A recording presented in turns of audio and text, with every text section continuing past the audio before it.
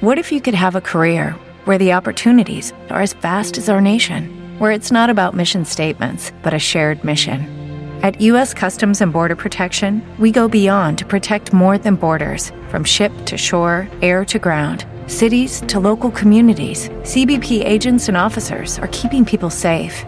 Join U.S. Customs and Border Protection and go beyond for something far greater than yourself. Learn more at cbp.gov/careers.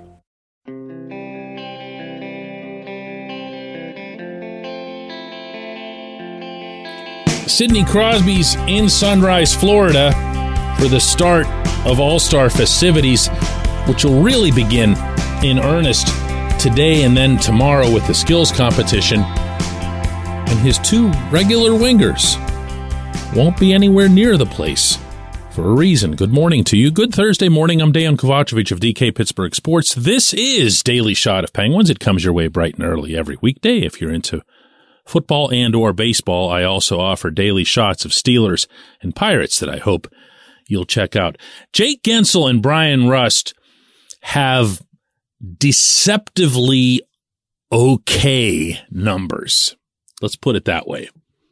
Because for Sid to get to the All-Star game, to start off, for him to have 60 points, for him to have 24 goals, 36 assists, and to be producing the way he has, the proper credit always has to go to the players around him. If you look in particular at some of Jake's assists on Sid's goals, they've been absolutely gorgeous. Okay, so it's not as if Sid had to drag his way into the All-Star level again. He is who he is, and he's earned it.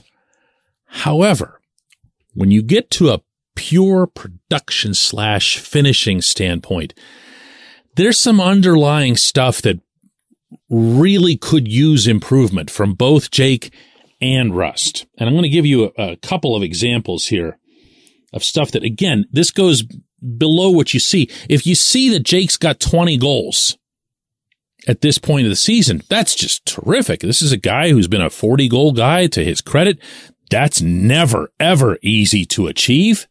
And here he's sitting at 20. So if this is a slump and he's at 20, all he has to do is be a little bit better and he's right back at 40 and we're not talking about anything, right? However, out of Jake's 20 goals, 5 of them, count them, 5 of them have been empty netters.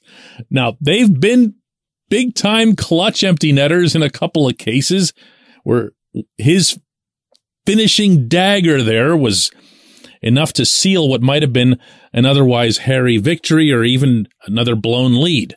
But he got 5 empty netters. 5 of them had been power play goals. 1 of them was a 3-on-3 overtime goal. 8 total goals out of his 20 have been at 5-on-5. 8. That's not Jake. Jake's actually been one of the better 5-on-5 performers in the NHL over the past half decade.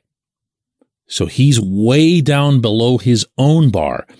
Understand, again, I'm not criticizing, I'm pointing something out. Jake's still a really, really good hockey player, but he can be better because he's been better. Rust is a different case. Rust has 11 goals for the season, which right there on its face is the beginning and the end of that discussion. That's nowhere near where he should be. Rust has the talent. He has the surroundings, obviously, to be a 30-goal guy. He will tell you that himself, and he will be right. The biggest disparity between the previous Rust and the current Rust is kind of a peculiarity. He has a career 12.6 shooting percentage.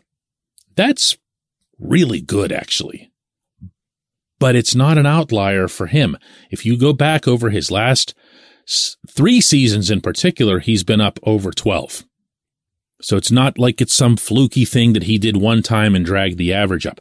The shooting percentage this year is 8.7. So if your first thought upon hearing, oh, Rust's only got 11 goals is, yeah, but he seems like he gets a ton of chances. He does. And that's a positive. Every coach at every level of this beautiful game will tell you that if you're getting chances, you're playing well. Next thing you need to do is just bear down and bury the puck. Well, Rust's had a bunch of those. He's had clean breakaways that get shot over the bar. He's had partial breaks that he hasn't done much with, or he's put it right into the goalie. Or, to be fair to him, sometimes the goalie just beats you. And that's happened a lot to him. He's capable, probably even more than Jake, of going off on some kind of ridiculous goal binge that'll convince you he's actually the best player on the roster, which I know. But for a while, and I'm talking about 3-4 weeks, they're not short spells, he'll just go berserk and everything off his blade will end up in the back of the net. Kind of like, to be honest with you, the goal he put in the other night. It's kind of a long range flick, just a wrist shot, unscreened, just whoop, right up over the shoulder. And then afterward, he talked about how he just needs to be shooting the puck more and wants to be more focused on that. He's shooting the puck plenty. He just needs to keep doing that, but also do it a little bit better. I'm going to say this once more, if only for dramatic effect. I'm not blaming anything at all related to the first line, or for that matter, the second line, for the inconsistencies and the problems that the Penguins have had. To me, as I've been saying almost nonstop for a couple months now, that points almost entirely to the third and fourth lines completely lacking energy, personality, purpose, you name it. But that's not to say that the first line can't get even more productive. I think both of these guys, Jake and Rust, are capable of more in the second half, and I sure wouldn't be surprised if we saw it. When we come back, J1Q.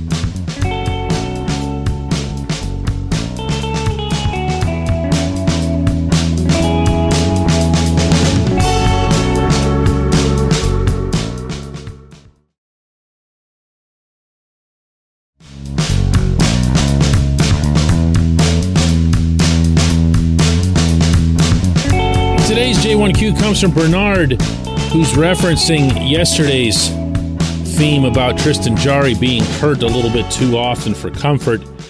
Bernard says Jarry is injury prone. How can the Penguins cope with his absence if his injury ends up being long-term? Casey DeSmith is a backup, is inconsistent. Who can the Penguins rely on? Well, they're going to end up in that event relying on Dustin Tokarski. And, Tokarski's got NHL experience. It's not great. He was a starter in Buffalo for a little while, not so long ago. He's, you want to talk about inconsistent.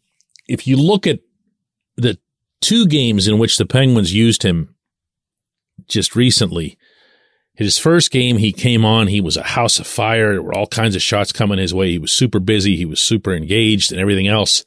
The second game, he was an AHL goaltender. He was splattering himself all over the place, way out of the crease. Just something that wouldn't foster confidence in anyone, most importantly, the people in front of him on the ice. I think if you were to reach the point that Jarry would be unavailable in some sort of long-term-ish way. And by the way, I've heard that that's not the case. I've heard that his injury is not something that'll keep him out for some sort of sustained stretch. Now, that said, I thought I knew a lot about his last injury and he came back and had a completely new one. So that really doesn't amount to much of anything. If he's out, whether it's this injury or some other injury, and you have built this roster the way you've built it, if you're Ron Hextall, you just don't have a choice. You got to go get a goalie.